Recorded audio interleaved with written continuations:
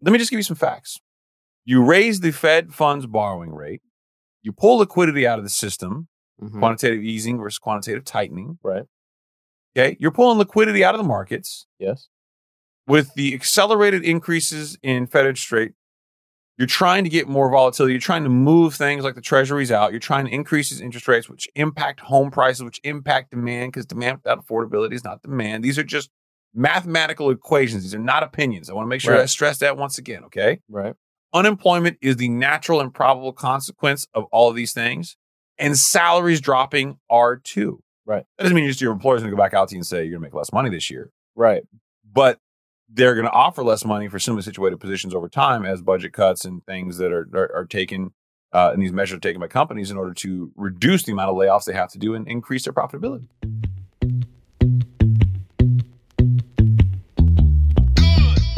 Hello, friends, and welcome to the Higher Standard Podcast, where we give you ultra premium, unfiltered truth when it comes to building your wealth and curating the lifestyle of your dreams. No games, no drama, and no shenanigans.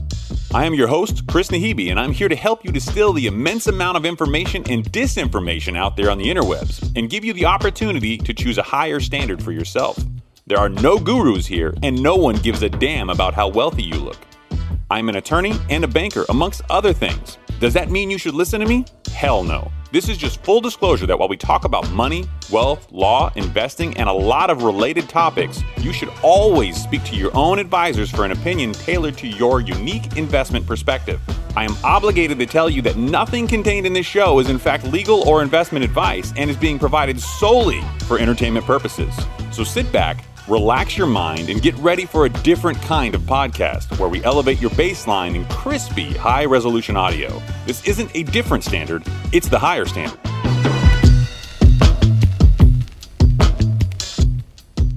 Go ahead, I'll let you do the intro. What, is that why you're watching? I can't believe I fell for that. This is the Higher Standard, everyone. I am Chris Nahibi. That over there, the comic genius sitting next to me is Saeed Omar. Hello, everybody. If you like this show, please go ahead and subscribe, whether that's on Apple or on Spotify, and leave us an honest 5-star review. And if you skip this, Saeed, say it again. I'm kidding. So we're starting off the top with something that Saeed did not want me to start with because he's a terrible human being. According to Reuters, U.S. judges declare Biden's student debt relief plan unlawful. And it got immediately appealed. Shh, stop. Okay. Don't be that guy. All right, let me have my moment. Okay, have your moment. I said that similarly situated people being treated so differently was unconstitutional. And I gave two great examples on a previous show you should go back and listen to. Okay. People who refinanced their debt to a lower rate, moved out of federal student-backed stuff, Pell Grants, whatever it might have been, into private debt just to have a better rate. And it's a smart thing to do. Right. Or people who got out of school, made good money, and now make more than the income cutoffs. They didn't get the student debt relief. Right. Well, guess what? Midterms happen, and then boom, whammy. Texas court, federal court says unconstitutional. And Saeed's all pouty-faced about this. I'm not all pouty-faced. I would just like some people to get some free money. That's not. And it helped. I think it helped like 80 or 90% of the people. Now I get it. Okay, stop. That doesn't make it constitutional. There's an argument to be made that it's not. He used a wartime act in order to get the power to do this. But it served more than like 90% of the people. Bro, the president unilaterally just gave away trillions of dollars, billions or whatever the hell it was. Wouldn't be the first time. Let me see. It was 1.6 trillion. But it wouldn't be the first time. Come on, man. And the guy that ruled against it was a judge that was appointed by your boy, don't make this political. By Uncle Donnie. We're not going to make it political. We just started the show. I'm going to have to kick ass in the first, 2 minutes? It's been 2 minutes. I'm going to kick ass. We won't get conspiratorial. From the ruling, okay? In a 26-page ruling, 26 pages. This isn't over. That's not all politics. This isn't over. Shut up. 26 pages. Pittman said it was irrelevant if Biden's plan was good public policy addressing your I want people to get money position because the program was, and I'm quoting here, one of the largest exercises of legislative power without congressional authority in the history of the United States. Would it be the first time that this has happened? No, it'd be one of the largest. Did you not listen to the quote that I just read? It's one of the largest. Is it the largest? Pittman wrote that the HEROES Act, a law that provides loan assistance to military personnel and that was relied upon by the Biden administration to enact the relief plan, did not authorize the $400 billion student loan forgiveness program. Right. Right. No, I get it. Just to be clear here. There's an argument to be made. The HEROES Act was a wartime function. I don't understand why they chose to use the HEROES Act, because any other pitch was unconstitutional. That's why this is unconstitutional. No, they've made pitches in the past not using the HEROES Act to forgive loans. They could have gone a different route. You know, I wasn't going to read the rest of this, but I'm going to read one more sentence just because I feel like it's driving the point home to you. Okay. Not the audience, you. Okay. Quoting from his 26-page ruling against this for being unconstitutional. Yeah. Pittman said, "In this country, we are not ruled by an all-powerful executive with a pen and a phone." Yeah. What if it was a pen and a fax machine? Would that work? Yeah. Whatever. Instead, we are ruled by a constitution that provides for 3 distinct and independent branches of government, meaning that he leveraged something he should not have leveraged. This is constitutional. This congressional action should have been the way this goes. I'm sorry, it's unconstitutional. Right. I want people to get it too. Don't get me wrong, but I do think similar situated people being treated unequal or unequal is wrong. I don't like it. Right. I'm with you. Neither do I. Unfortunately, Dr. Joe Biden is probably celebrating some wins right about now as it relates to things like CPI. Even though he has nothing to do with it. Nothing to do with it. Well, maybe a little bit. Maybe a little bit. Yeah, we're going to get into that. So the article came out this morning. I put it in the show notes before Saeed because I'm responsive and responsible. God, I was so mad. I know you were. Yeah. I got it in there. I was so happy when it was in there. Quoting from the article, the Consumer Price Index, a key inflation barometer, jumped by 7.7% in October relative to a year earlier. The smallest 12-month increase since January of 2022. Economists expected a 7.9% annual increase, according to the Dow Jones. And I personally did think that this was going to have an 8 handle. Right. And we didn't predict this, so it's not one of those predictions we got wrong. I certainly would have gotten it wrong had we made a prediction. This was surprising. Right. So what a lot of people are saying that is now for June, when it was at 9.1%, they're expecting that now that's the peak. Because to start off the year, in January, it was 7.5%, and it crept up to 9.1% in June. And since June, it's ticked down to 7.7%. But a big reason that we think has to do with this is your boy, Dr. Joe Biden, was tapping in to the Strategic Petroleum Reserve, right? Which brought gas prices down right before the midterms. Yeah. Yeah, there's a lot of similarities to the timing of a lot of this stuff. Of stuff. So a lot of this midterm stuff happened. So guess what? Now he's gonna, take a step back from that, and now watch. Gas prices are gonna go up, and don't be surprised if CPI starts to tick back up the other way. You're doing a lot of finger pointing at me while you're having this conversation. You want to talk about this? Like inter-rage? Like, is this student loan thing you mad about? I actually didn't know much about the Strategic Petroleum Reserve, so I'm just gonna read it for the listeners. It's an emergency stockpile of petroleum maintained by the United States Department of Energy. So it's basically like a reserve for gases, and it's held in Louisiana and Texas. They have underground tanks there. It holds up to 714 million barrels. So I was aware has the 2 million barrels a day that OPEC cut out started to impact things yet though? Yeah, I think it has. I don't think we've seen the full force of that in reporting figures yet. I think the inflation numbers right now are not representative. But I will say core inflation did come down too. Core inflation did come down. Core inflation for the month of October ticked from September to October went from 6.6% down to 6.3%. So that right there is what I think a lot of people who are the non-hawkish, if you will, of the Fed policy are saying this is the start of inflation peaking. And every single time there's an inflation print, and I want to just pause and say this right now because a lot of people listening are like, bro, I hear this every single time this prints. It's true. Every single time it prints, you hear someone say, inflation has peaked, man. It's all coming down from here. Man, go, market, go. And here's what happened now. Because both these things came out unexpectedly lower, not a lot lower, but a little bit lower. I mean, 7.9% was predicted. It came down to 7.7%, right? Because of that, the optimism in the market swung. There was like 1,000-point swing in the Dow. The Treasury started to dip down a little bit, which influenced mortgage rates. And what happens is you're going to see a dip in mortgage rates. Right. Don't overthink it, people. This is just what happens when you get this optimism in the market. This is behavioral economics. And people are hoping, and key word here, hope, big asterisk, big bold letters, flashing in neon, hoping that inflation is peaked. But there is no data to suggest that. And there won't be for at least 1 or 2 more prints of inflation numbers. So I agree. Hold on tights. Hold on to your tights. Hold on to your tights. Your Spanx. This is very nice. Yeah. I like it. Hold on tight. Strap in. Put your tray tables and seat backs in locked and upright positions. You might not be off this ride yet. you could be on the runway for a long time. Yeah, That's not a good experience. I did see that. The 10-year note was down 25 basis points, and that usually takes a couple months to move that much. But that moved that much in a day. And that's the elasticity returning to the economy. That's a great thing. That's a good symbol as well. You're starting to see a lot of things, like a lot of movement in the economy in response to the things that we're seeing in not only in the news, but obviously these prints and certainly the responses in the markets. These are all good things. And I think people are like, oh my God, wild swings. That's not good. But you're starting to get some volatility, some elasticity. Right. That's good. These are good trends to see. But what I will tell you that is not particularly good was I started, once again, like we did this in the last time that the CPI print was out there, I started to dive into the numbers, and the numbers are not good. Not good at all. So to give you an idea, this one blew me away. Because I got more stuff on this too. What? Yeah. Look at you doing homework. Mm-hmm.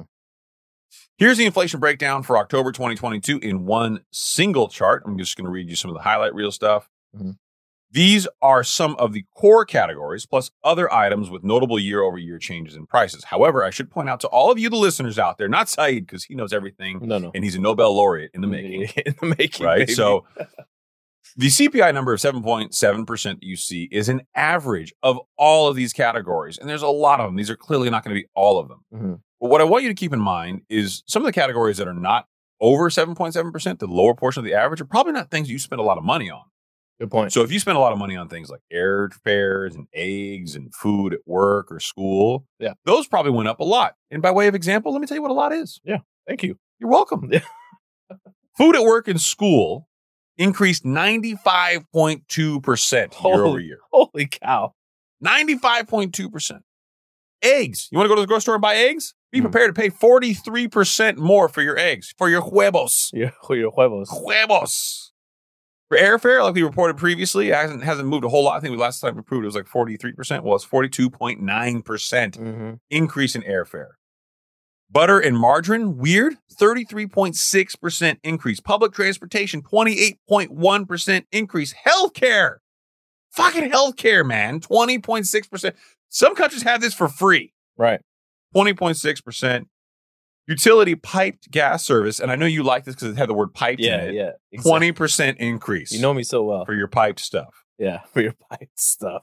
Gasoline, all types, 17.5%. Roasted coffee, really? Even your Starbucks? Damn. 15.6%. Pet food. Come on, man. That's to feed the pets? Yeah, exactly. 15%. Poultry, 14.9%. Damn. Bread, 14.8%. Milk, 14.5%. Frozen fruit and vegetables, 14.1%. Now, I would like to pause here and say that we're about at the double what the average inflation number is. And this is why the Fed likes to look at core inflation, where it strips out food and energy. Electricity, 14.1%. Right. Food at home, 12.4%. I could go on and on and on ad nauseum. And I'll tell you, the overwhelming majority of the things that we spend on every day as a consumer is over double what the reported inflation is, 7.7%. Yeah, and to go further on that, I know there's a lot of speaking heads talking about this and really starting to celebrate. Talking heads speaking about this? Talking heads, yeah. Speaking about, talking heads. I can translate for you, Saeed. Yeah. Please continue. Yeah, they're all trying to celebrate and say, okay, look, we got inflation starting to get under control. It's starting to head in the right direction. But what everyone should really still be focusing on is a 7.7% interest or inflation rate means prices are still going up, right? And I read an article earlier today that detailed that, saying that to put things into perspective, that means prices are doubling every 9 years. At a 7.7% interest rate, this is nothing to celebrate over. Prices for anything. So if inflation stayed at 7.7%, which obviously no one wants, with the compound, that means price. So that means a $400,000 home, average price of a home, 9 years from now would be $800,000.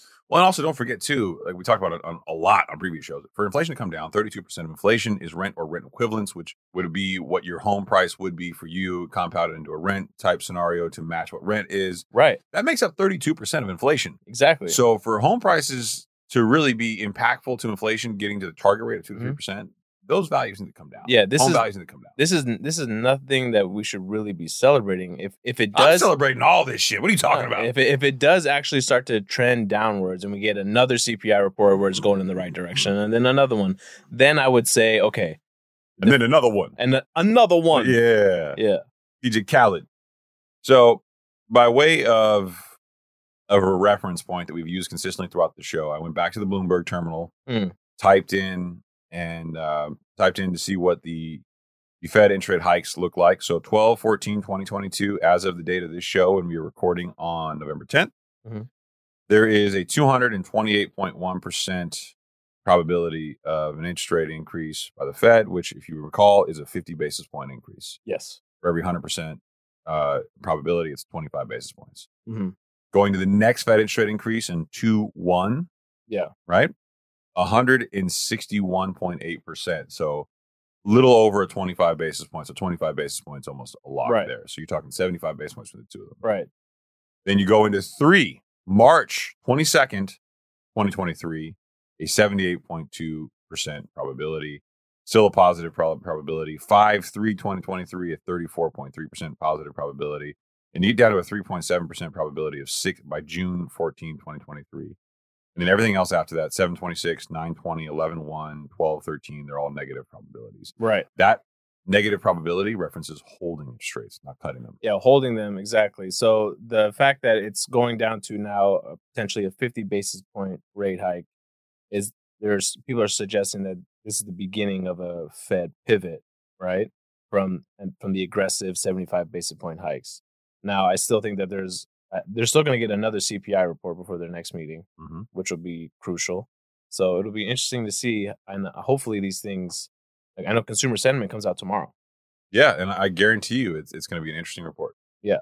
I don't think it's going to be as dark and as gloomy as we who listen to the show, who leave good 5-star reviews, honestly, and who really are in the know because they really participate. You thought you could skip that one. You're not skipping that review prompt. Get over there and review us now. Meow. Right, meow. Yeah. Yeah, there's a lot of information coming out that I think is going to be interesting as far as the consumer sentiment. I'd be curious to see what the rhetoric is, but I don't rely too heavily on that one. That was not really super data driven. No, but it makes me feel good that, okay, people are listening and people are actually, they're not out there spending as much as they used to, and maybe they're actually, hoarding some cash. Well, speaking of negative and dark and gloomy news, your boy Nouriel Roubini, aka Dr. Doom, is back at it again. We brought him up on a previous episode. Great economist. He says that it is, quote, mission impossible to avoid a hard landing, and will get the worst of the 1970s and the 2000s combined. I mean, it wouldn't feel right if Dr. Doom was predicting a soft landing. I know, right? Yeah. No one gets a softie at this point. No. We're all getting a hardy. Yeah. In the U.S. history, can you be serious for 5 minutes? You just weirdo. In U.S. history, over the last 60 years, I'm just laughing at the same joke, damn it. It's terrible. Terrible. In U.S. history, over the last 60 years, there's never been an episode where inflation was above 5% and unemployment was below 5%, currently 3.7% for those of you who don't know. When the Fed started raising rates and avoided a hard landing, Roubini said. History suggests it's going to be near mission impossible to avoid the hard landing. Makes sense. Makes complete sense. But any continued economic downturn may result in something worse than the higher unemployment alone, Roubini warned. Multiple factors could collide to create a recession that combines the elements of the two worst financial crises in recent U.S. history, the 1970s energy shocks and the 2008 financial crash. I thought that was like a little dark because the Great Depression was the single worst recessionary economy we've ever gone through. Right. October 29, 1929. And then you have the Great Recession, right, which wasn't as pivotal as a single day, but certainly interesting. Lehman Brothers, right? Right.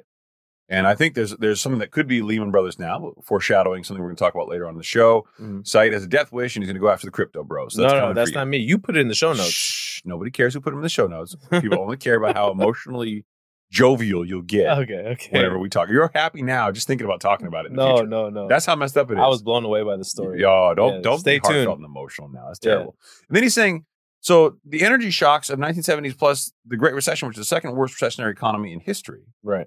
This could be worse than two of those. I mean, you're basically saying he's combining both of them. He's combining both of them. So you're basically saying this could be worse economically, worse than the Great Depression. Right. Well, which I find really hard to believe. What I think he's really touching on is, like, we already know that unemployment is going to go up. So that part of it is guaranteed. Yeah, man, but we're at 3.7%. Okay, coming out of the Great Recession, even during the period where we ended the official recession and it was declared afterward by National Bureau of Economic Research to not be a recession anymore. Right. Unemployment was still north of I think it was 7%. No, I get it. But I mean, a lot of people right now, we already know savings are at an all-time low, credit card debt's at an all-time high, right? And that's with unemployment being at 3.7%. What's going to happen when unemployment kicks up to 6-7%? Like we talked about on a previous episode, bankruptcy is going to start ticking up. Yeah, but I feel like all this stuff where people have talked about these things that naturally probably happen, the natural and probable consequence of what we're doing now. Right. The problem is it makes a lot of logical sense to somebody who believes in it, but there are a lot of people out there who are very smart people who are in the media talking the complete opposite point. I actually took a screenshot the other day and was going to share it on social media. Decided not to. But it was 6 articles on Apple News' screen, right? Mm-hmm. And all 6 of them conflicted. It was someone like Dr. Doom in this case saying that the worst is coming. Some people were saying we've hit a pivot point, it's going to be better. And I'm just looking at this going how I mean, these are all some of them are great economists, right? Some of them are great, market makers and just really prolific people in the finance sector, and they all have these differing views. Mm-hmm. It's really hard to look at this and go, okay, well, Saeed's right, or okay, Chris is right, which Chris is always right. But all these things, it's really hard to look at this because these people all have a pedigree, they all have experience, they all have resumes, and they can't seem to get it right. So the natural and probable consequence sounds so bold to say, right? But when you strip away the opinion, and you strip away the pro forma future, projections, and you look solely at just what the economy is doing, let me just give you some facts. Okay, here's the facts. All right, you raise the Fed funds borrowing rate. You pull liquidity out of the system, quantitative easing versus quantitative tightening. Right. Okay. You're pulling liquidity out of the markets. Yes. With the accelerated increases in Fed interest rate, you're trying to get more volatility. You're trying to move things like the treasuries out. You're trying to increase these interest rates, which impact home prices, which impact demand, because demand without affordability is not demand. These are just mathematical equations. These are not opinions. I want to make sure I stress that once again. Okay. Right. Unemployment is the natural and probable consequence of all of these things, and salaries dropping are too. Right. That doesn't mean your employer's going to go back out to you and say you're going to make less money this year. Right. But they're going to offer less money for similarly situated positions over time as budget cuts and things that are taken, and these measures are taken by companies in order to reduce the amount of layoffs they have to do and increase their profitability. Yeah, exactly. With higher interest rates, businesses are investing less. I mean, they're not expanding as much. They're not hiring as much. 1,000%. And we've already started to see a lot of layoffs. Meta just had a massive one, thoughts and prayers go out to all those people who are probably looking for jobs right now. Yeah, exactly. A lot of people were impacted. A lot of people were over 11,000 or some crazy ass number. Exactly. And those are people that probably don't have 2 jobs, working at Meta. So people are going to be struggling financially. I don't see how you could put a positive spin on this. I'm not in that camp. And Adam asked me to do that in the last time we spoke, and I was put a positive spin on it, on everything we're going through now. And there is a positive, is that if you can bear through this and you can get to the other side, there's a beautiful rainbow of opportunity there. And that will be there. That will be there. But when I look at all this stuff, and I think people see this as doom and gloom, and Dr. Doom and all this stuff. The variant that we're giving you, this is not opinion. These are just the natural and probable consequences. And what we try to do on the show is we try to just find the facts that support that position based on the logic that's there. Right. This is not me picking articles by someone named Dr. Doom because I like him. And I don't necessarily know that we're going to see a recession as bad as 1970s plus 2008. I mean, that sounds a little extreme. Yeah. But are we going to see some rough times? It's a bold prediction. Yeah, I think we're going to probably see some rough times. Do I think that inflation has peaked and that all's well? No. Don't buy that. That's so rosy and optimistic that shout out for you for being positive. Right. But that's just not reality. Yeah, but the problem with Dr. Doom is he's been right on a lot of things. And one of the things that he did, actually looked him up, was 4 years ago he was trashing crypto. Oh man, and crypto. If you are listening to this show and you're driving to work, or you're, exercising in the gym, or you're just taking a break to listen to sexy, sultry sounds of Saeed Omar, I want you to think your day is not as bad. No, it as can't be. Sam Bankman-Fried. No, it can't be. In the span of days, it became clear that Bankman-Fried and FTX were in the midst of a liquidity crunch, like a lot of financial institutions. In and of itself, not necessarily a huge problem, but the article goes on. And a needed bailout of their own. They needed it. Sheng Zhao, Binance's CEO, also known as CZ, swept in to take over. And while exact terms weren't disclosed, it's likely that SBF, or Sam Bankman-Fried's $15.6 billion fortune will be annihilated at the hands of his billionaire rival. So let me give everyone a quick little backstory for people who don't know either of these two companies. Okay. Oh, look at you. Yeah. Binance is a cryptocurrency exchange. It's known as the largest exchange in the world in terms of daily trading volume cryptocurrencies. This company was founded in 2017. Mm-hmm.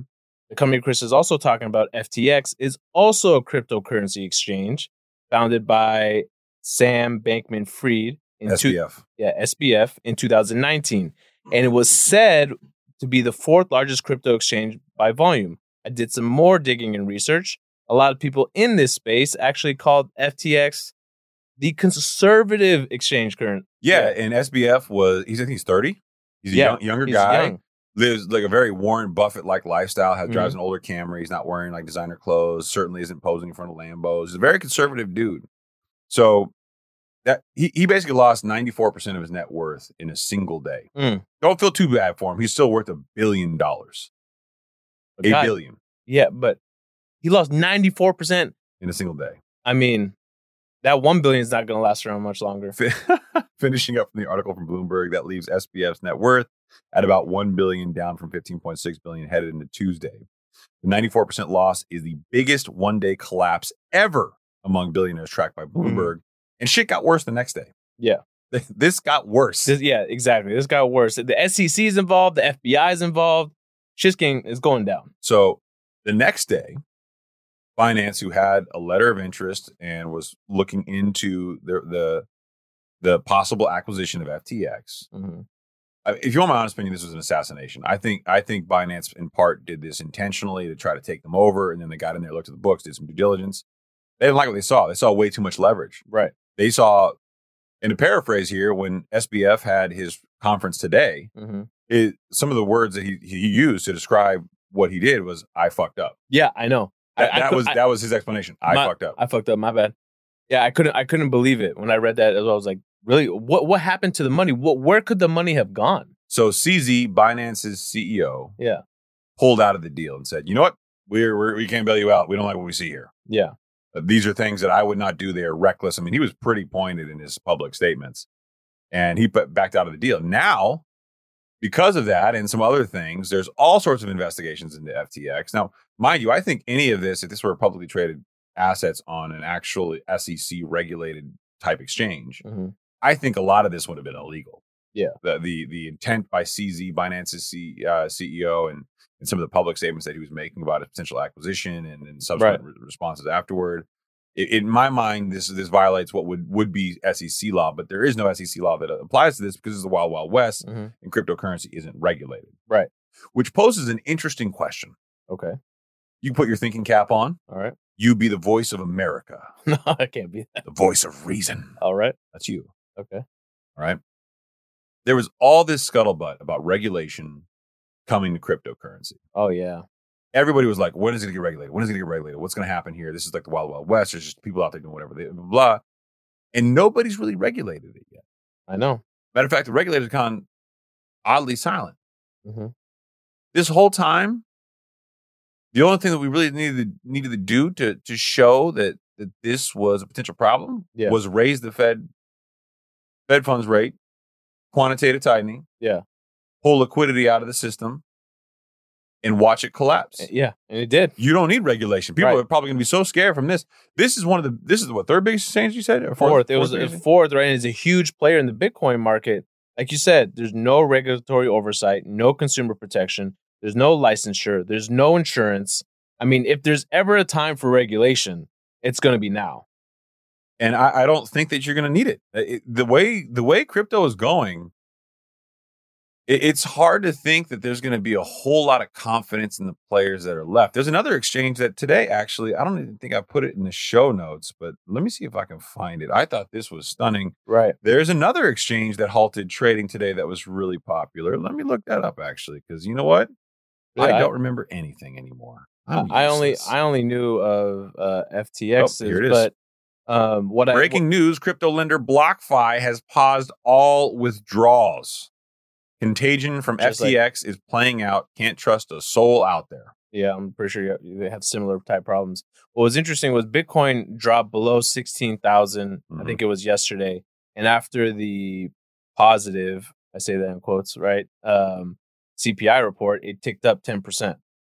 You know, so but there's still all kinds of uncertainty there. And I remember when I first started on the show, one of the first episodes we did, we predicted, or at least I predicted, that Bitcoin was going to drop below 12 grand.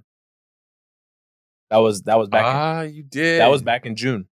You did. We're not at 12 grand though. We're at 16. Okay. Well, we're gonna get there. We'll see. I'm just saying. We'll see. It with BlockFi's news and all this tomorrow morning, I think you're going to see some impact. I don't know that you'll see $4 grand drop off, but it might be close.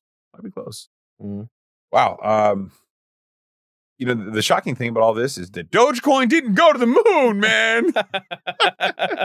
Remember all those diamond hands references? Yeah. I haven't seen one of those in a minute. Yeah, where y'all at? I have it. Where's cupcake hands? Yeah.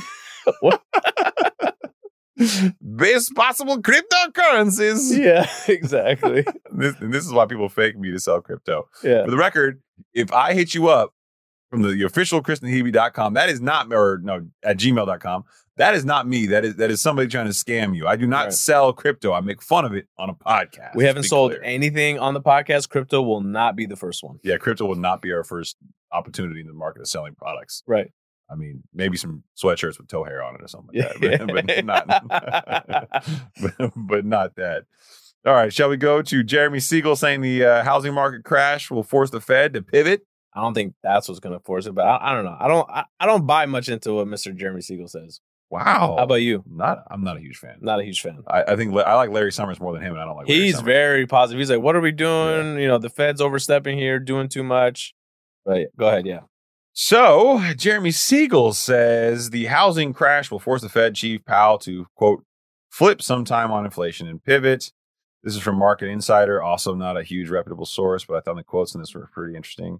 He told CNBC Monday that Fed Chair Jerome Powell is too focused on backward-looking housing data to elevate inflation and is overlooking how home prices and rents are already declining significantly. I don't think that he is. I think he said that the cost of doing too little was outweighed by the cost of doing too much was outweighed by the cost of doing too little. Almost fucked that quote up. I think that the market says he's got to flip sometime, Siegel said. You will see the light. It's just taking him a little longer. Yeah. Or maybe he knows his job and you don't. Yeah. Yeah, exactly. You're named after a bird that shits on everything, okay? Yeah, it doesn't make sense. How could he not do anything? This problem would only continue to get worse. He added that Powell is more hawkish now than in September, but since then, the only backward-looking housing indicators have shown an uptick, while the more forward-looking ones show a decline. Okay, why are we looking at forward-looking indicators? That's called pro forma projections. Yeah, we don't do that. Yeah, we don't play that. Yeah, as an underwriter, I definitely don't play that. Do people who don't grow up in the living color generation know the homie don't play that reference? I think they've heard it. They probably just don't know where it stems from. Yeah, was it Marlon Wayans? No, Damon Wayans. Damon. Yeah, in a clown suit.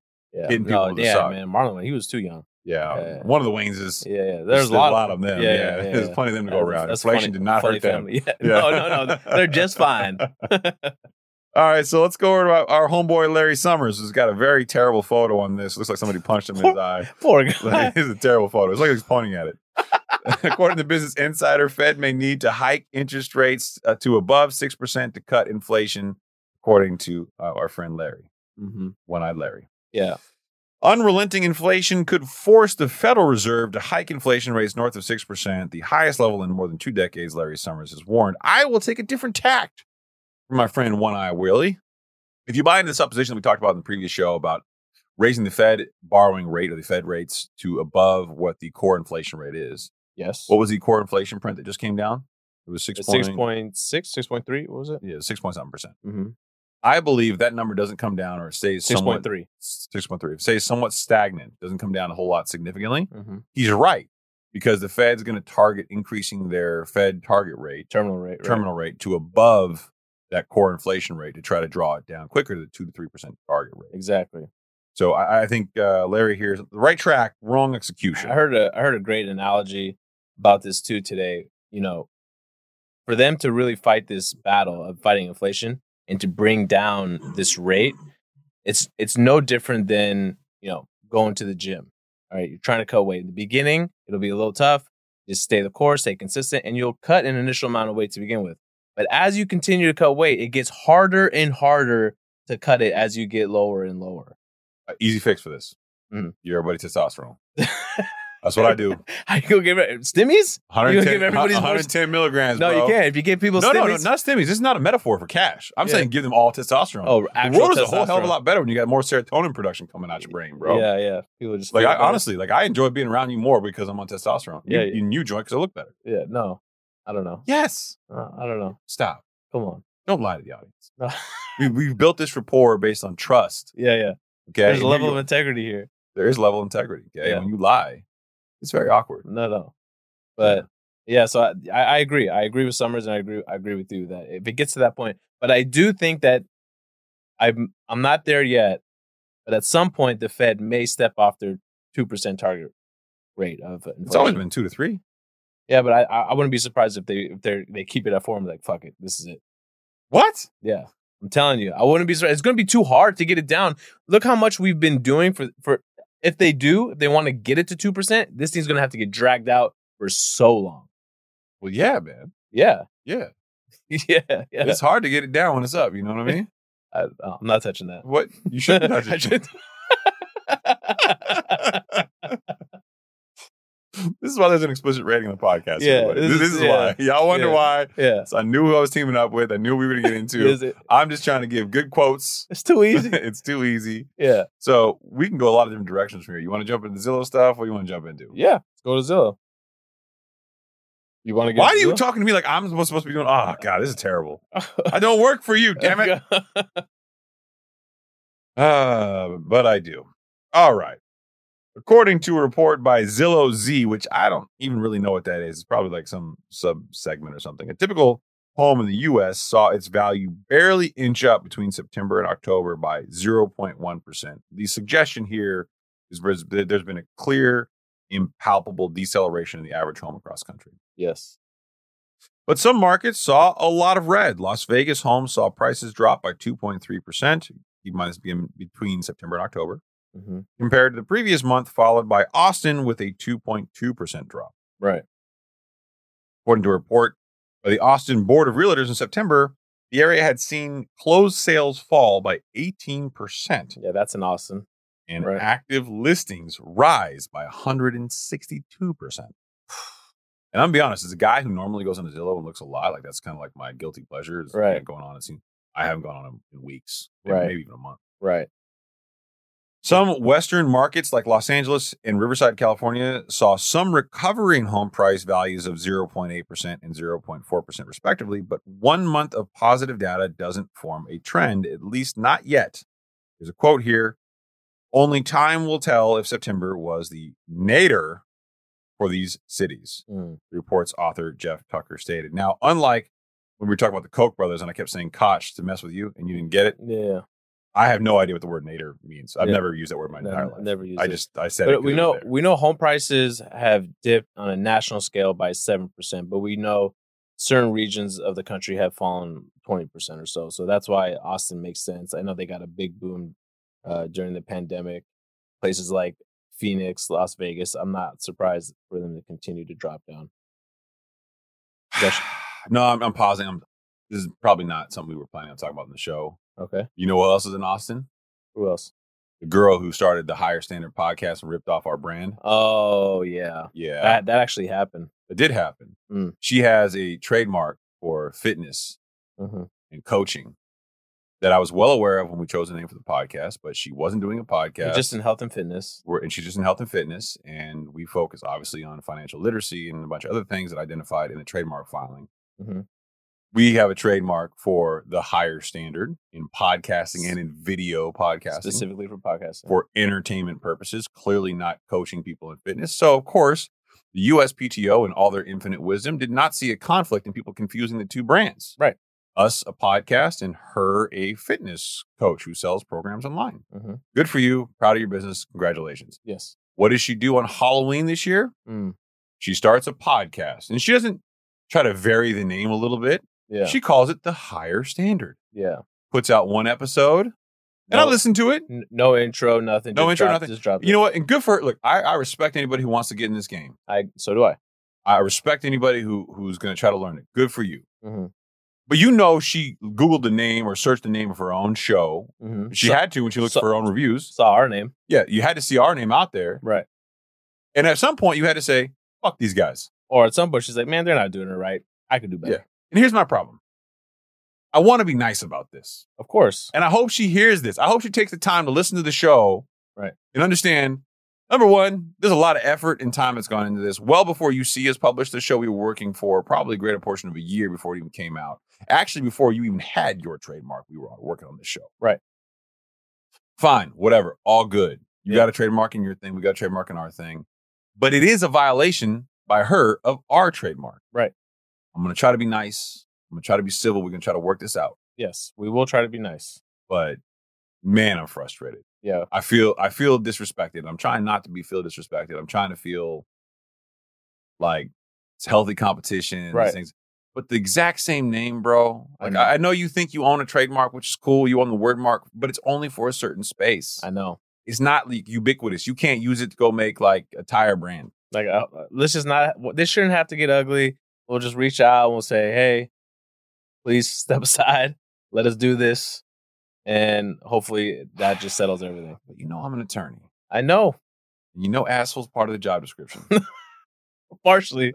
I'm going to try to be nice. Yeah. It's very difficult for me to be nice. It seems very disingenuous. No, when we'll I be try nice. to be nice. We'll be nice. We? Yeah. You can be nice. I'll be good cop, bad cop? Yeah. All exactly. Right. You're good cop and bad cop? Yeah, of course. Okay, just to be clear. Yeah. I don't want you doing bad cop over my bad cop and then creating a whole bad cop scenario. You know what I mean? But we did crack the top 1.5% on the show. Congratulations to you, my friend. I can't believe we're not celebrating tonight. I am celebrating. I've been drinking all day. Yeah. Top 1.5% of all podcasts in the country, according to Listen Notes. Matter of fact, you guys listen to the show. You should go to Listen Notes after the show. Type in the higher standard. Pick the right one because now there's two. Yeah, exactly. And see where our rating's at. One of the shows is not rated at all. Yeah. I don't want to foreshadow. You can guess. And one of the shows is in the top 1.5% of all podcasts in the world. And I know there's a huge, huge gap between where shows like Mind Pump are that are 0.01%, top 0.01% of all podcasts in the world. We're hoping to get there one day. I might have to seduce Adam to get there. I have no problem doing that. I'll take one for the team. Oh, yeah. I'm taller. I fit better than you anyway. No, it's fine. It's fine. I'll do it too. It's cool. It makes sense that it's me. It does. Yeah. I'm hairless and whatever. There's a bromance going on. There is. I mean, between the two of us, that's 300 milligrams of testosterone a week. No, but seriously, it's thank you to everyone listening, because we know we only got 18 listeners, so they're listening to it. Each person listens twice a day. At least, right? I mean, someone's got to be doing multiple listens. Yeah, it's the only thing that makes sense. Although I will say in the last episode, I swear to God, I probably listened to that part where we made fun of Yoda. Oh my God. Like 10 times. At least 10 times. And I cried twice. I almost put him on the soundboard. We were so disrespectful. I almost put him on the soundboard. I was so tempted, but I didn't want to replace my favorite sound. You know which one that is? Reading Rainbow? I said. House prices are going to go up every year for the next 5 years.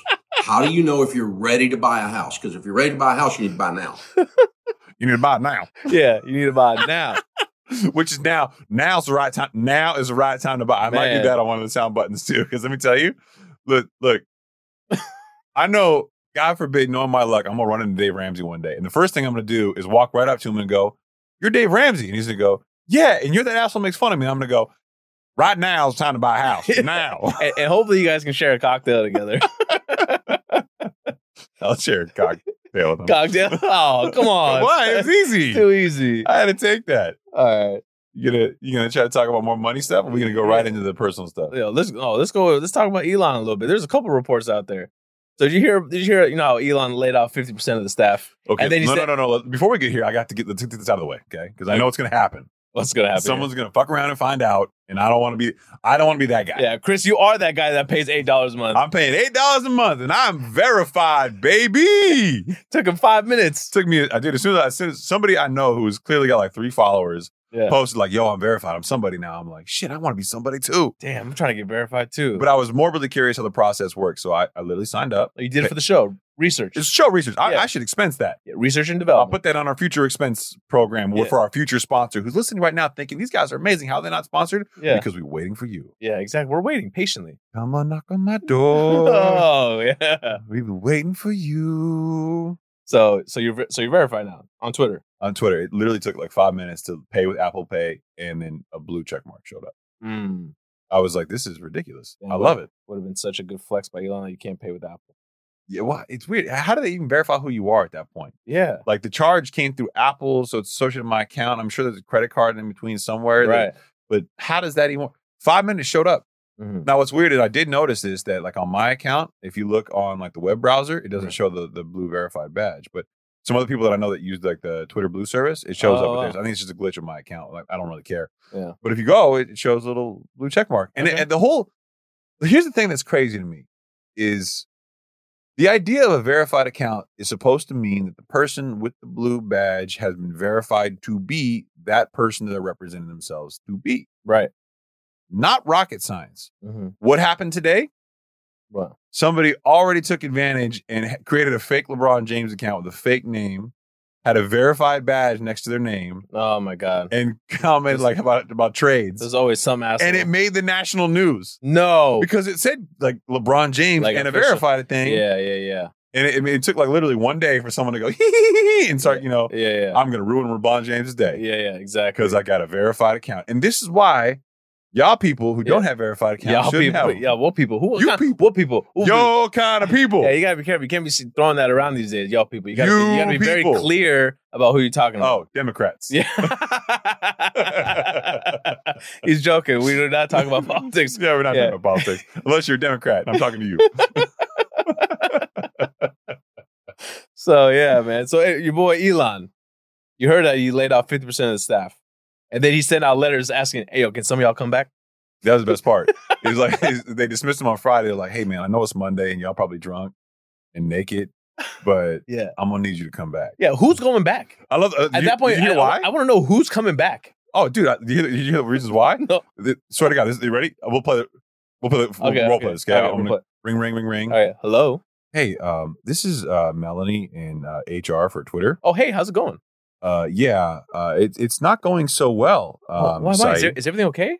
No. We laid off your entire group and no one knows how to do your job. Oh. Can you come back to work? We need you to come back in. Are you guys going to let me go again? I don't really know. Oh, okay. Well, how much am I going to get paid? That's the question right there. See how natural that was? Yeah. It's like, if it was me, I'd be like, I'll come back. Yeah. I'm going to need a $50,000 bonus. Yeah. Payable up front. Yeah, exactly. You said nobody knows how to do my job, right? Yeah, exactly. Sounds like I'm a pretty cheap fix. Yeah, shot yourself in the foot. And don't worry, I know Elon's got it. Yeah. We all know his finance. He just sold billions of dollars of stock. He had to sell another 20 million, I think it was. 20 million? Yeah. In stock. In addition to whatever Didn't else, he just sell what he already almost sold. 4 billion? Yeah. And he had to sell more to cover some other expense. So that's exactly what I was saying. If I was a Twitter employee, hey, tell Elon to sell a couple shares because he's going to pay me a bonus. He's out there in the meeting now talking about how bankruptcy is not out of the question. That was a weird thing. I wanted to be like, bro, you just sold $4 billion of stock. And you just cut 50% of the staff. This is your company. What do you mean bankruptcy is not out of the question? Yeah, you cut 50% of the staff. What do you mean? Like, that's a bluff. You should have cut 60% of the That's staff. a bluff. Bankruptcy is not out of the question. You're one of the richest men, if not the richest man in the world. Yeah. But it's not out of the question. Yeah. Look what happened to Sam Blank, whatever, SBF. FTX. Look what happened to him. Yeah, exactly. That man lost $16 billion in one day. Yeah, he does not want to be that guy. That's probably why he said it. He's like, shit. Yeah. It can happen to him. It can happen to me. You know, there's a rumor floating around the internet, and I don't know if it's true, that, Giselle and her husband, Tom Brady, going through divorce. Oh, yeah. The rumor was that the large majority of their $650 million This cannot be true. Was in It can't FTX. be a large majority. Large majority. That was the statement that I saw. Now, I haven't verified it. It could have been just like that, rumor. I mean, it could have been just like the LeBron James thing, like the fake account. But it looked like it was a pretty serious article. And neither of them have come out and denied it. I don't know that you want to come out and deny some shit like that. I would. If it was not real, I'd be like, nah, man, that's some bullshit. Don't listen to that. We good. No, I think you come out and you talk about it if it's true. I don't think you come out and deny it if it's not true. Mm. You know, I mean, I think you like play like you're like, I'm better than you, God. Yeah, exactly. My ex-wife is Victoria's Secret supermodel, and I'm Tom fucking Brady. Yeah, exactly. I mean, you don't care, right? Like, Right. you know. Yeah, you got to play. But if you do lose your money, you're like, I used to be Tom Brady. Now my name, I'll be dressed as asshole for the rest of my life. Hey, asshole! Aren't you the guy who lost all your money in FTX? He said, yes, I am. So Elon goes on to say, he's like, I want some of the revenue to be paid by the users. Like almost users have to pay to get on Twitter. I'm like, man, get the fuck out of here. Because Twitter was always at a cash flow negative, right? Yeah. So like they were, you know, this huge prolific social media platform, but they were so mismanaged. Yeah. They were cash flow negative. So he's trying to put, and I get the economics here. He's trying to put as little money as possible into this and start to get it to generate its own cash flow on Obviously, day one. yeah. Who wouldn't want to do that? Well, I mean, look, I want my blue badge. Yeah. That's all I'm saying, bro. Like, look, let's go. $8, no problem. Yeah. But I'm gonna be real with you. As you start looking through, there's clearly more people who have verified accounts now on Twitter, but it's not like everybody. Right. And, you know, I mean, look, good for you. I hope it brings some revenue and brings a solution there, but he's going to have to do a lot better with advertisers and data. And there's a lot there. I don't know that this is going to be as easy as he thought it would. I don't know that 8 times whatever many users they have, because again, a large majority of their users were bots, fake. Right. So, yeah, that's still unclear. It'd be interesting to see if he actually comes out with an updated number on how many users are bots. I don't know that he will. What's the value in that? No, I mean, he made it such a big stink about it. I mean, yeah, but now he owns it. Now you're degrading your own platform. But at this point, the reporters out there should be the first question they ask him. So, how many bots are there? How many have you been able to confirm? Well, he doesn't have to have public statements anymore. He's a private company. Yeah, but he's always walking the streets. Someone's got to run up to him and be like, I don't know that anyone's asking to quantify. And even if you're him, it's not in your interest to be like, hey, we had this many bots, or this is what I've been able to. There's no value in him then. Yeah. No, I know there's no value to him, but he should be getting grilled for it. Nah, I don't think you'll ever hit that number. Yeah. No, you won't. No, I know you won't, because he knows that number's too big to report. Yeah, and I don't think for the near term future, even maybe the next couple of years, that he really talks about the true user status either. I think he's got to try to have to rebuild it and keep that mystique there for a little bit. But you never know, man. Look, it could be a great platform. As somebody who's gotten on the platform like the last couple of years, I'll tell you, Twitter is like weird, man. Like, if you're a celebrity, I get the value. You can just sit down your own little quick like PR like live wire. It's great. But if you're like you and me, nobody cares. Nobody cares. Nobody cares. I got 370 something followers on Twitter. I've been using it actively for over a year. Yeah, like nobody gives a shit about what I'm saying. Yeah. Of all the social media platforms, though, that was the one that interested me the most back when I had no social media. Why? I don't know. I felt like I could, especially like as a news outlet, like breaking news stuff. Yeah, but that's why it's so manipulated, though. Like you look at something for like it's even today, the whole LeBron James thing, right? Like it's so easily manipulated. Yeah, you could have 100,000 bot accounts all tweet out. Yeah, but if you're really careful with how you curate, the people you follow and your feed and all that, then I think I could see there could be some value in that. I mean, I guess on some level it's supposed to be the mouthpiece, but I mean, I look at the media too, and I look at so much of that as being paid advertising and so fake. That's the one thing I've learned a lot from following some interesting. There's a lot of new pages on social media that have come out, I guess, kind of pushing against this grain of culture right now. Like the Baller Busters page, I tell you that I follow. Yeah. They're like anti-gurus. They're anti scammers. I love the stuff that they do too. I do too. They call out a lot of like just crazy shenanigans that are out there. But it's like a guilty pleasure. Like every time they post, I'm like, oh my God, this is great. Because you see somebody doing some really stupid, like outrageous stuff. It's almost like Jerry Springer, but real life. Yeah, and they're calling out the BS. They're calling out the BS, but it's just so incredible how spun so much of what is out there, even in the news, is. And so Baller Busters has done a lot of stuff. And I kind of pieced, they didn't do like an exact post on this, but I've pieced together over time, which is kind of interesting, is that so many people have different types of sponsored articles about them that are not noted to be sponsored. Yeah. In true form, if you're writing about somebody as a journalist, and they paid you for it, it should say sponsored article or sponsored. It should be. It's effectively a type of ad, right? But so many of them don't. And there's a whole like black market. Even this Twitter thing, I don't know if you heard, but like I guess There were people inside Twitter who were not verifying people's accounts who should be verified. Yes. And they were asking for like $15,000 to verify accounts. As a side hustle. Side hustle. Right. Crazy. And when you think about it, if I'm getting paid, let's call it like $100,000 a year. The fact that they're getting away with that. If I could get 4 or 5 of those a year. Yeah. Oh, I've made a significant amount of money under the table, probably in cash or crypto. Hopefully not FTX. But, you know, like. True. Very true. You probably got paid. And there's a huge amount of crypto people on Twitter. Like that's a whole subculture there. Right. Journalism, crypto, authors. I mean, they're all there. And, you know, some notable figures are too, but there's a lot of people in those spaces. Mm-hmm. So it's just kind of, the whole thing's weird to me, man. And I see these articles now and I see all this stuff that we think is news. Like even when I go on Apple News. Yeah. I strongly hesitate before I read these articles. I'm like, man, I don't know if this is, especially when they're about somebody. Yeah. There's a lot, like inevitably this will happen once a week. Usually, I don't know, for some reason, the weekends. Okay. There'll be an article about somebody, like an individual you've never heard of, like amassing a fortune doing something. Oh, this guy made a ton of money with rental properties. Oh, this guy, you know, before the age of this, bought all these properties. And I'm like, is that a real article? Or is that like one of those suspect ones where somebody paid somebody and got there? Because why would that person be newsworthy? Because they did something, they perceived to do something at a younger age. Like it's all weird. So, I mean, that's kind of the reason why we started the show. Right. Is to filter through the bullshit. But, you know, it's hard to do. Yeah, it's hard to keep an unbiased, you know, opinion when if you're going to the same resources over and over again, you have to really make sure that you're grabbing your information from all around. Let me ask you this. Do you really believe that Democrats or somebody in the Democratic Party, and I'm only picking on them because it's funny, not because I'm Republican or anything like that. Yeah. These are all jokes. Except when we're talking about Republicans. Not serious. Yeah. I'm kidding. I'm not kidding. I don't know. Do you really think someone in the Democratic Party got together and said, you know what? We know there's a very slim possibility of this Student Debt Relief Act getting all the way through to being done. Mm-hmm. But if we set it up fast enough, create a website and push it out, we might get some money out. But even if it is ruled unconstitutional, it looks like we did our part. We tried to perform on our promise. And we'll get some votes. Yeah. I mean, it's not out of the realm. Do you think somebody was that? I mean, I know that's conspiratorial, but it's not out of the realm of possibility. But do you think, I'm not, what do you think it is? Do you really think that somebody sat down and was like, you know what?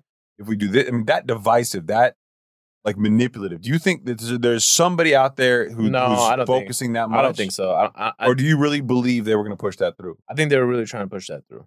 So you don't believe that people would be that manipulative? Because it was, you know, it was a 10 grand, 20 grand, you know, debt relief. Yeah, but hundreds of billions of dollars. Bro, you're talking about this. These are the same people that were giving out the stimmies for more. I know, but it's just another stimmy. That's all it is. I think the stimmy thing, which is equally as wrong, to be honest with you, and ripe with all sorts of fraud. Like the Wolf Airbnb kid we talked about. Yeah. 500-something thousand, almost $600,000. Yeah, all the PPP loans. Yeah, man. Yeah. Ugh, it's terrible. But look, I don't think any of this. I think that was a knee-jerk reaction to what we thought was a crisis like we hadn't experienced in this generation. Like, okay, fine, whatever. That's an excuse, but it is what it is. But then I look at stuff like this and I go, okay, well, let's the Inflation Reduction Act. Mm-hmm. Is that really going to improve inflation? Maybe long term. In the near term, maybe. It depends. You know, it's like a byproduct, right? Because if they're really helping energy, you know, down the road, climate change. But then you spend $80-something billion on hiring IRS enforcement agents. Yeah, that I don't get. I mean, more than half of it anyway. I mean, come on, man. Like, I look at some of this stuff and I think to myself, like the rhetoric that we hear spun to us about how these things are good for us. Mm-hmm. That is only one side of the story. All of this political shit has a negative, like dark side we don't see. If it was just a happy-go-lucky great bill for everybody, there wouldn't be anything to dispute. Right. Exactly. You wouldn't need these multiple parties fighting over, yet they fight over everything. Exactly. Everything.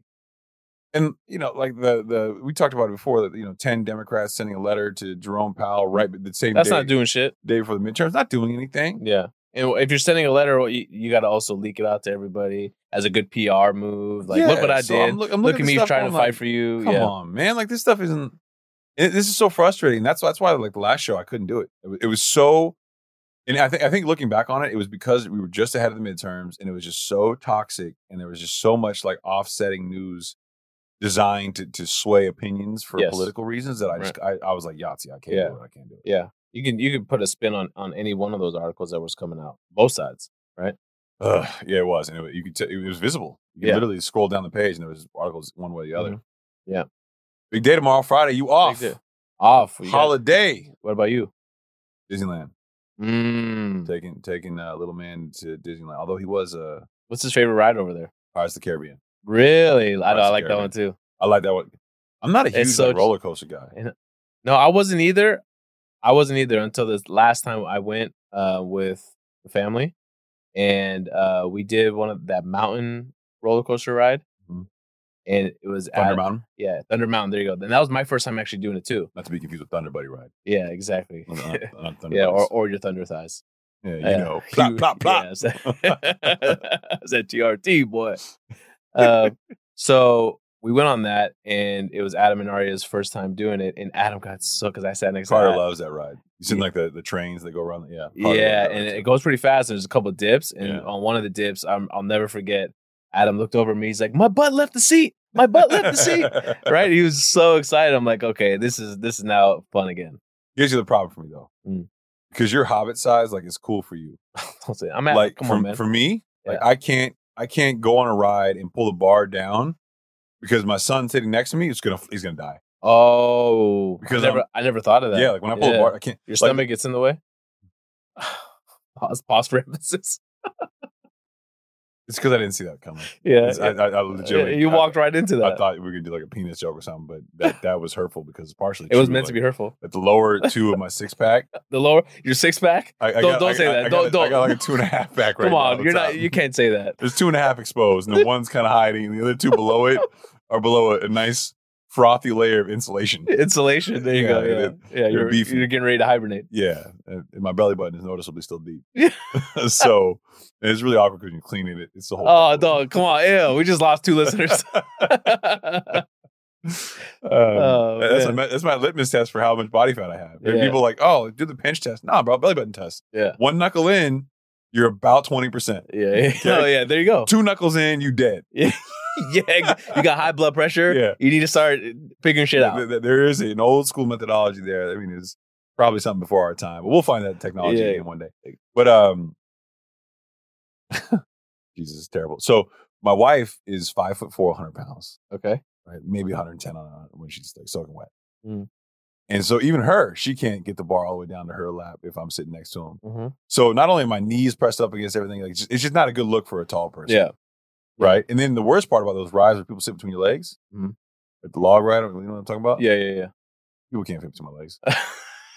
You know how many times, and my wife routinely, she loves this. She'll go, "No, honey, you're making a big deal out of your height, okay? Like it's just Disneyland. Stop playing victim. Like your thighs are not that big." Yeah. And I'm like, I can make them clap. God damn it! but we'll get to the ride, and inevitably, this is exactly what happens. And if my son's on the ride with us, I'll sit down first, and then she'll try to sit in, and she'll go, "Oh, yeah, that doesn't work." Yeah, can you get up? And then I'm that giant freak that everybody's been waiting for their wife to get between her legs, and they're like, "You obviously can't fit." And I'm like, "I know. I told her that." Yeah, I tried to avoid this, and it's just like, so I just try to skip the humiliation. If, like Pirates of the Caribbean is good. We can sit there. Yeah, like we can all wear a seatbelt or whatever we got to do, and like sit good, get a little wet, have a good time, not in the sun. Perfect. That's awesome. Okay, I want to plan our next Disneyland trip too. Tomorrow, let's see what we'll be doing. The only thing we got on the calendar is take the kids to jiu-jitsu. So they've really, really started to get into it, and they really enjoy going. They ask it, "Are we going today?" Every day they wake up, "Are we going today?" They've been enjoying it. And actually, I couldn't get Carter in. Yeah, it's tough. I think it really depends on timing, right? You got to know, like, you got to figure out. We kind of got lucky, but funny story happened the other day. So at the end of each class for 5 minutes, they allow the kids to spar. Right, like really spar, and just practice the moves that were taught earlier in the day. And like they're just rolling though; they're not like they're rolling and they're just practicing the moves. And the kids that are a little bit more advanced will know like to just be playful and kind of let the moves happen, right? And let your opponent take you and roll you, and then start over. It's not just like you're not trying to make your opponent tap, right? So I would love to. Adam's still getting used to this, right? He doesn't know. He wasn't at this level yet. So for the last like couple weeks, he would, and Arya as well. The last couple weeks when someone would have them in a side mount control on top of them, they're like from the mat looking over at me like I'm stuck and confused, right? Naturally, as their dad, they're looking at me, and I've been going to all the classes. I've been listening, so I know what he's supposed to do or what she's supposed to do to get out of the position. So I'll tell them the name, like, oh, do the bridge, or do this, do that, and then they'll do it, and then they'll get over and they'll look at me and give me a thumbs up. Well, this last class that I went to, his dad next to me did the same thing. And at the end of the class, the head coach walks over and he comes by and he talks to Dad, like, hey, you can't do that. What? Right? Yeah. So he got mad at him. He's like, you can't do that. I really need you to stop doing that. Right? Dad's like, why? I was just trying to help him understand. He's like, yeah, but you're not going to always be there. And it's also a disadvantage to that other kid. So he didn't like that guy. No. And it made a lot of sense. And I started feeling really bad. Like, holy shit, I've been doing this the whole time. And it's true. But he didn't catch me doing it, apparently. So he was like, apparently he said, you're not always going to be there. You got to let your kid figure this out on their own, which made a lot of sense to me. So this last class that we went to, they were actually able to mount, and do all the moves that they practiced earlier in the class, and it was successful. So they're really enjoying it. Earned 2 stripes. Really? Already? Yeah, already. Jesus, that happened fast. Yeah. I'd love to get in a gi and roll around with you. Dude, I'm not going to lie. I'd mess you up. No, come on. I'd mess you up, bro. You felt the booty. I know there's a lot of ass over there. Yeah. But I know your weakness. No. Cookies. No, I don't like sweets. Yeah, this thickness was from carbs only. Well, you like sweets. I told you to bring snacks. You brought 4 cookies and 2 protein bars. Bro, I brought you Quest cookies. Right? I listened to Mind Pump. Those are still cookies. I listened to Mind Pump. They said the ratio of protein needs to be above 25% in order for it to be considered a protein snack. Who said it? Sal or Adam? No, Adam. Oh. Yeah. That's what Adam said. That's what he said. When they break down the calories, it's got to be above 25% in order for it to be considered a protein snack. I make sure I go through them. I'm like, okay, boom. I got you some raw almonds, and I got you unsalted cashews. Yeah, that was a random swerve. Bro. I haven't been eating healthy in like 2 years. I know, I can tell. It's bad. I went to lunch today, and let me tell you how bad this got. I went with an attorney, great guy, and we were talking about client stuff. And I ordered pickled vegetables, which is like okay, yeah, and like this super doughy bread with butter, like a giant chunk of butter on top. Yeah, what are you doing, bro? Just to warm up, just to get the party going. It was. Have you ever sat down? Have you ever been eating clean? And somebody comes down at the table and orders some shit like that. I'm like, damn, so we just don't give a fuck anymore? Dude, that was me for years. Yeah. I would bring out my scale, I would measure the food, and they'd be like, oh, you're really going to eat that pork, huh? Yeah, you were judgy, Are you bro. Muslim? No, I'm just judgy. Yeah, bro. I was terrible. You were judgy. I would judge everybody's meal. I would make sure you'd be like, say, you want to go to lunch? Nah, man. I already ate. No, 5 ounces of 93% lean turkey, 100 grams of jasmine white rice, and a whole lot of sexy. But you go ahead and have your meal there, thickness. Yeah. I was ruthless. Yeah, and you had all the spice game. Your spice game was on point too. I remember. Oh, Mrs. Dash. Yeah. Mrs. Dash and some and some aminos. You say cocaine? Was that what you said? A little bit of sniffles, That's why my throat clearing is just so bad. Yeah, exactly. Post-traumatic stress. Yeah, you're supposed to take it up the nose, bro. You're not supposed to eat it. What? You put it on your tongue, everything goes numb. Then you eat in it. It's a little trick. You didn't know that. Yeah. You could have dry chicken. Yeah. That's how you know how pure it is. Your tongue goes numb faster. Yeah. There's a lot of drug knowledge coming out in the show tonight. That is not the point. Yeah, exactly. But for entertainment purposes only. So today I ordered that, right? The country bread. This guy's like a skinny, healthy dude. He looks at me like when he comes out, he's like, what in the fuck? I mean, it's like a ton of butter on top. Yeah. I mean, it's like melting all around on the side of it. You got you all It's the like butter. frosting on a cake. Yeah, but it's just butter. They just skipped the sugar and was like, here you go, right? So he eat those, and then he's like, and he orders like this pasta that's creamy, and I'm like, oh, he's eating some fatty. So I ordered like this spare rib and like potatoes. Yeah. Like it was huge. Yeah. Right? And then so he eats like maybe a couple bites, and he's like, oh, I'm stuffed. And I'm like, oh. That's the worst. When you're in a fatty stage, and you're like, I'm just getting started, baby. I wasn't even close. Yeah. And normally I'd be like, you want dessert? Yeah. Like, let's go. Yeah. So then I'm such a terrible human. So then I walk across the way to the Italian restaurant. I'm like, we should get some coffee. Yeah. He's like, really? I'm like, yeah. I enjoyed talking to you. And I'm fat. No, you just want to. I did enjoy talking to him. So then he ordered, because he does like the smart thing, like the European thing, right? He's skinny. He orders himself a single espresso, very classy. Yeah, very I classy. order a fucking latte. No, you didn't. Yeah, I did. Come on. Vanilla, no sugar added? Vanilla, no sugar added. They don't have flavors there, but I added sweetener to it. And I'm sitting there thinking to myself, like, I'm fat shaming myself in my head the whole time I'm talking. Yeah, you're like, I can't believe this is where I am. I'm like, damn it, you're going to be 2 knuckles deep now. Yeah. Like, this is not good for you. You're better than this. This is why your wife says what she says to you. Yeah, this is why Saeed fat shames you. Yeah. This is why I have to fat shame others. It's because I secretly fat shame me. Yeah, it's projected. It was so bad. And then I go back to the office and I sit down for 5 minutes. I'm like, I'm tired. Huffing and puffing going up the elevator. It was terrible. It was terrible. I went to the gym afterward, thank God. Yeah. Because if I didn't, I would not feel human right now. I'd feel like a giant pork pie. Man. Like, it's not good. Man. Yeah. Oh man. So we calling the show a wrap right now? Is that what it is? You look at the time. I didn't even know. Oh, we're already an hour deep, bro. You couldn't even be comfortable and what we got here? Yeah. An hour and 8 minutes of all of your time. Best part of your day. You're welcome, everybody. Yeah, go ahead. If you haven't left us a review by now, do us a favor. You can't do 3 in the show. Come on, 3. We're cruel arrogant like that. Come on. That's cruel. Yeah, cruel and unusual punishment. We could use it. Please help us out. Even though we are a top 1.5% podcast. Top 1.5%. Next up, top 1%. Yeah, let's go. Top 1%. Do we call Mind Pump? Do we call Mind Pump now and tell them, like, hey guys, you need to move out of the way? Mind Pump. Yeah, I need you guys to scale it back a little bit so we can get up there. That's all we'll listen. We'll know if Adam listens to the show if he comments on this. I'm sure he does listen to the show. Yeah. Because he's got to make fun of me. Yeah, he has to. Yeah. Speaking of which, we got to do the live calendar. Yeah, last one was good. Decent. Yeah, got a lot of good feedback. We did get a lot of good feedback. I'm trying to find ways to improve it. I know conversation's easy, but I'm hoping that Instagram they have a feature they're rolling out, which is like Instagram Live from your desktop, which would be cool because then it would enable people to use other cameras and stuff like that you can't use now. There's services that'll let you do it, but those are technically prohibited from. But the desktop cameras are not as good as the cameras on the phone, right? Oh no, way better. You can get a DSLR plugged into your. Oh yeah. Get a 4K camera if you're done burping anyway. Right.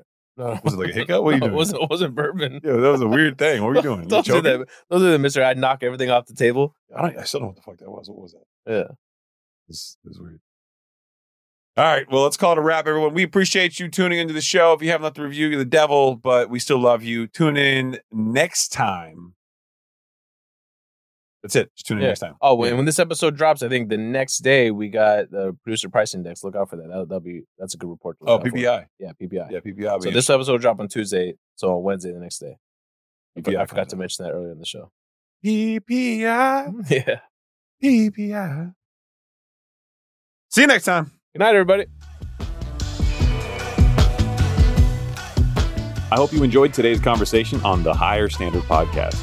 Make sure to hit subscribe or follow on whatever platform you are listening to this on. If you like this episode, please write a review and share it with us. You're getting the show up and running right now, so every message, every review, and every note counts. This show exists to showcase what's possible when leaders decide to uphold a higher standard for their businesses, their investments, their families, and most importantly, themselves. If you want to see more of my content, I post daily on Instagram, TikTok, and YouTube, so be sure to follow me on your favorite social media platform. And with that, it is a wrap. And as always, I look forward to hanging with you all on the next episode.